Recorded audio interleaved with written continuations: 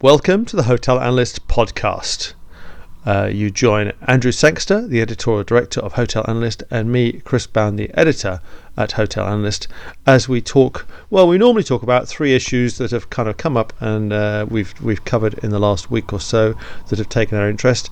But let's face it, as we record this on the 17th of March 2020, there is one overwhelming issue that has taken lots of our attention and is taking the attention, we suspect, of pretty much all of you who listen to this podcast, and that, of course, is coronavirus and its impact on our business, our lives, and so much more.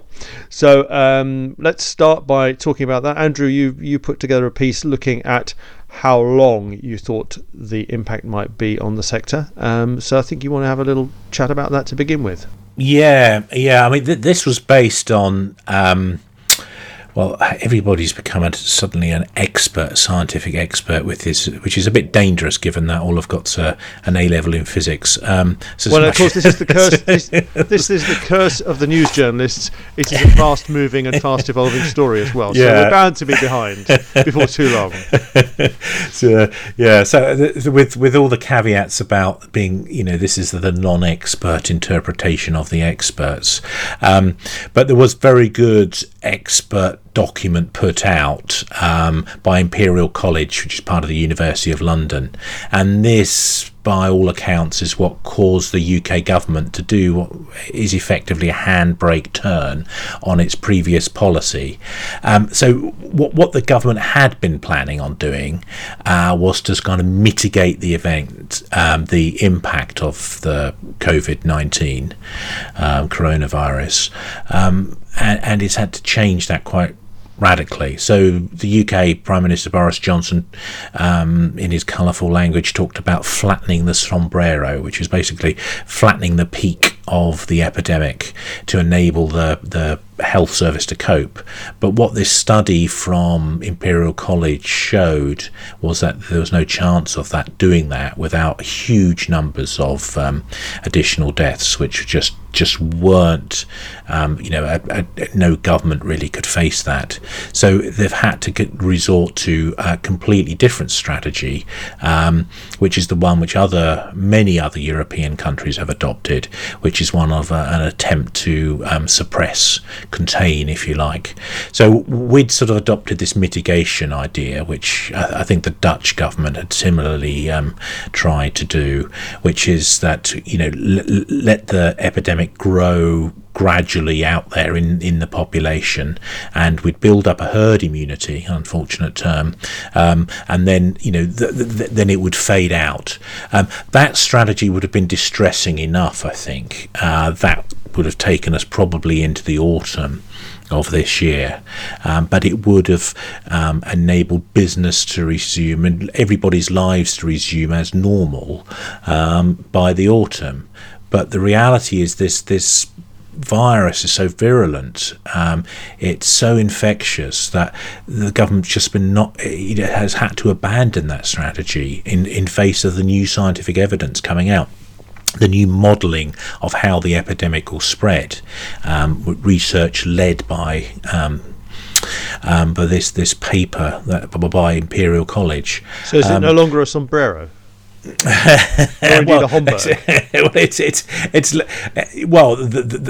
only realistic option was to flatten it down to sort of pancake like, to a French beret. Yes, I like it. The French beret, I like it. That's very good, Chris. Yes, from sombrero to beret. But it just means we've got to just shut everything down, and that's what's happened. And that's what happened earlier this week. The government effectively signalling the end of the hospitality business as we know it in the UK. Now, this has already happened in France, in Germany, in Italy, in Spain. It's now here in the UK. It's basically everything's shut, bar at the moment bizarrely universities are still open, but I suspect once the students get back home for the Easter holidays, they won't be coming back for the summer term, and we'll see how schools do. There's a particular issue with schools in that many of the healthcare workers, there's a huge impact on healthcare workers if you don't keep the schools open, because they just can't come into work because they've got to look after their kids. So there's a bit of a mixed view on the healthcare, on the schools piece for the healthcare workers. But the basis of this is that what they're trying to do now is total suppression. But the problem with this is if you try and seal it in, as soon as you unlock it, we have another huge peak again. So and really what back to is the modelled. Well, it is. So you've got lots of smaller sombreros, if you like, hopping along. So they open it up a bit, then you get the sombrero, then they stomp on it again.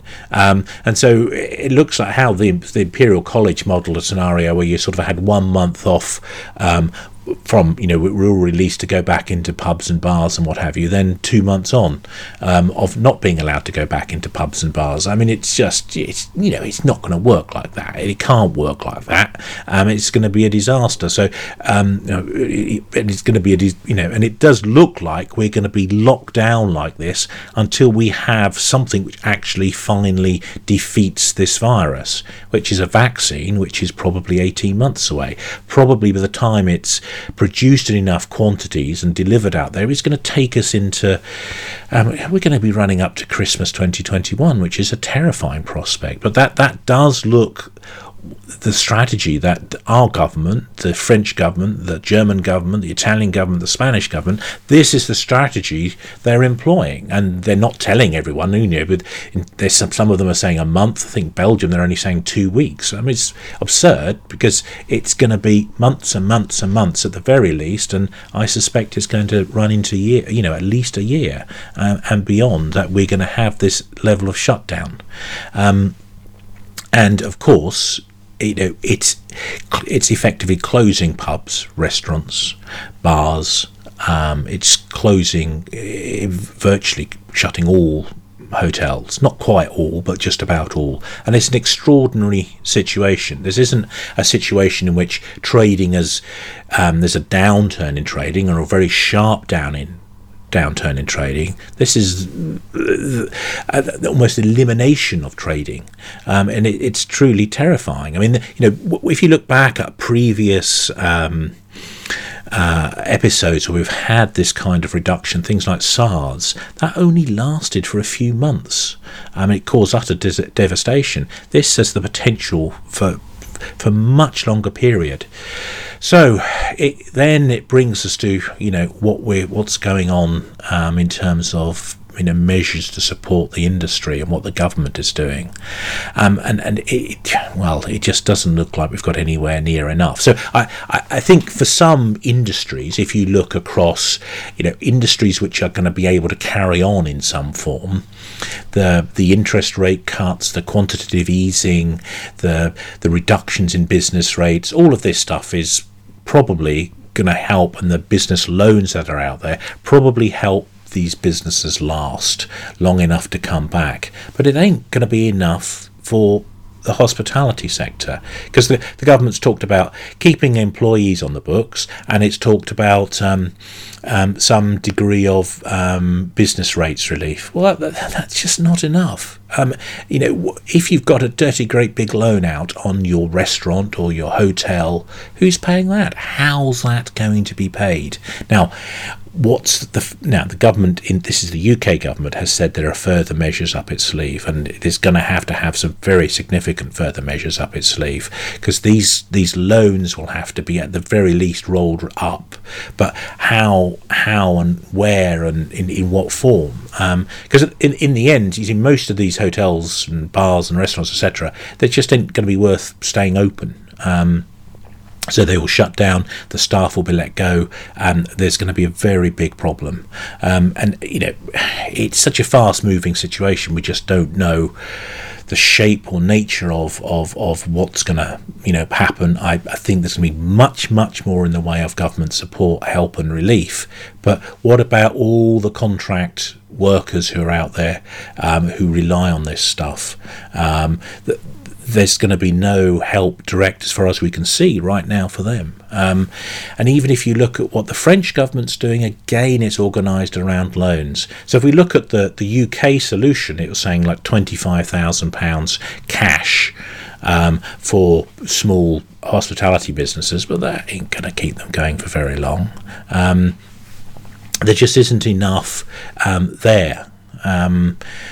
Quite what the solution is, I don't know, but I think one of the solutions is what they have done in the past, say, for the farming industry. If we look at agriculture, look at the level of support that's been offered to that industry in the past, say with foot and mouth disease.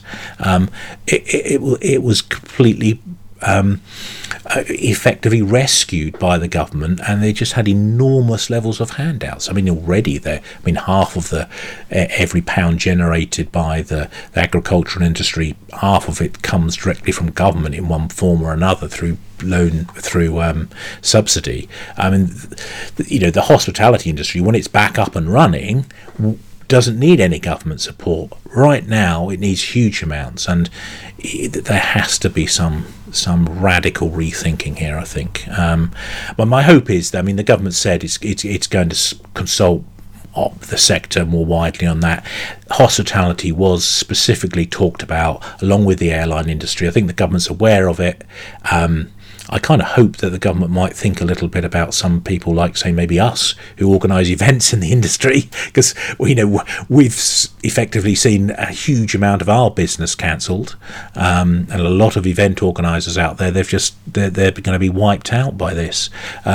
What sort of response are we going to get from the government for that? I'm sitting here as a business owner, and I'm kind of wondering how long I've got here. Because it's not at all clear, and it's a very difficult and terrifying situation. Well, let's move on then to something a little bit more positive for the hotel industry at large. We've been taking a look at what's going on in the sharing economy space. Recently, Airbnb, as ever, is throwing up a number of headlines in various directions, and also Hostmaker, one of the support businesses that kind of grew up around the whole sharing economy space and home rental space, has recently been forced to go into administration in the UK. This is a business that back in 2018 looked like it was doing quite nicely, because they were alongside Marriott doing a pilot project to help Marriott, or decide whether Marriott was going into some kind of home rental business. But that obviously didn't work out well for them. They are demised, and Airbnb is facing other challenges, not least in Holland, where the authorities there have decided that they cannot be taking a commission from both sides of a transaction. Potentially a big dollop of money they're going to have to hand back to renters there. And of course, the much promised IPO will be suffering as a result of the whole coronavirus upset of the markets as well. So, Andrew, you feel this is kind of like a situation where the market's found its level, perhaps, the sharing economy. Well, I wouldn't say, I don't know if we've found the level yet, but I certainly think there's been an awakening about the reality of the sharing economy. It's been talked about how it's going to sweep aside the hospitality industry as we know it. Anything but, I think, is the reality. Certainly, culturally it's had a huge impact, but in terms of business, no. It's, and I think Airbnb now is morphing into a straightforward aggregator, which is focused actually much more on the demand side, selling that demand to the supply side, the hotels and hosts in their case. That puts them directly against Booking Holdings, the biggest player in this area, puts them against Expedia, and puts them against Ctrip. So what you've got in effect here is, which is good news, I would suggest, for suppliers, i.e. hoteliers and other accommodation business owners, in that you've got significant competition amongst four big platforms, and that's going to help drive down commission levels. And we've seen that over the last couple of years. So we have seen commissions go up beyond, well, in fact, in the old days of the merchant model, it was 30, even 40% plus. That came right down with Booking Holdings when they started looking at the agency model. That came down to the 20s, the mid 20%. And now very few hoteliers need to be spending much more than 14, 15% for the really big chains, and actually some not so big chains. They've negotiated great deals which are pushing the single digits in terms of commission.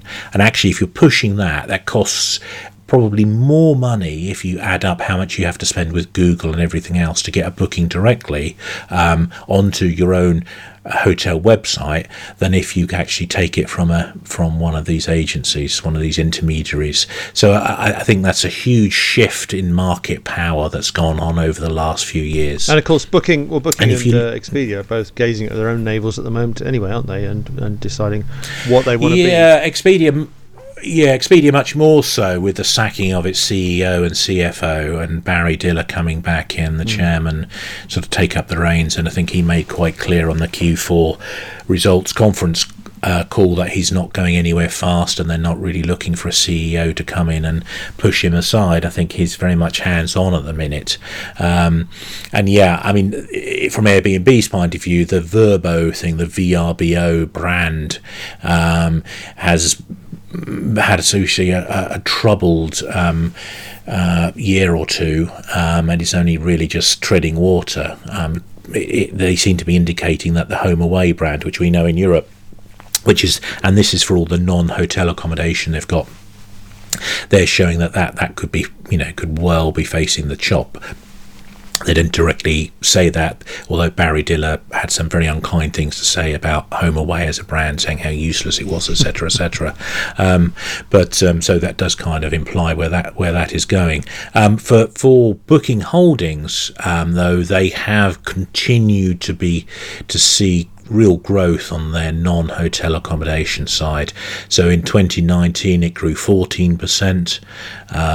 It's 21% of their overall revenue now, and they've got 6.3 million listings on their website. This makes them easily a match for Airbnb, and they're actually, in many ways, they're much wider offerings. I mean, Booking now is also going into flights, and as Airbnb has been playing with, but I think Booking has relationships with accommodation businesses which generate much higher levels of profit, because clearly dealing with a 200-room hotel takes barely any more time than dealing with, say, a one-bedroom apartment, but that 200-room hotel is going to generate far, far more in terms of commission, and that it gives Booking a huge edge over Airbnb, which is only just moving into the accommodation side. And they missed the opportunity. Maybe 5 years ago, had Airbnb said, look, we've got this fantastic platform now of lots of accommodation, let's add the hotels onto it, give them a bargain basement commission, get them all on quickly, because that's when there was a huge differential between Airbnb and Booking and Expedia's commission levels. If they'd really gone for it, I think there was a possibility of Airbnb becoming the platform, but they've missed that. They're not going to be that.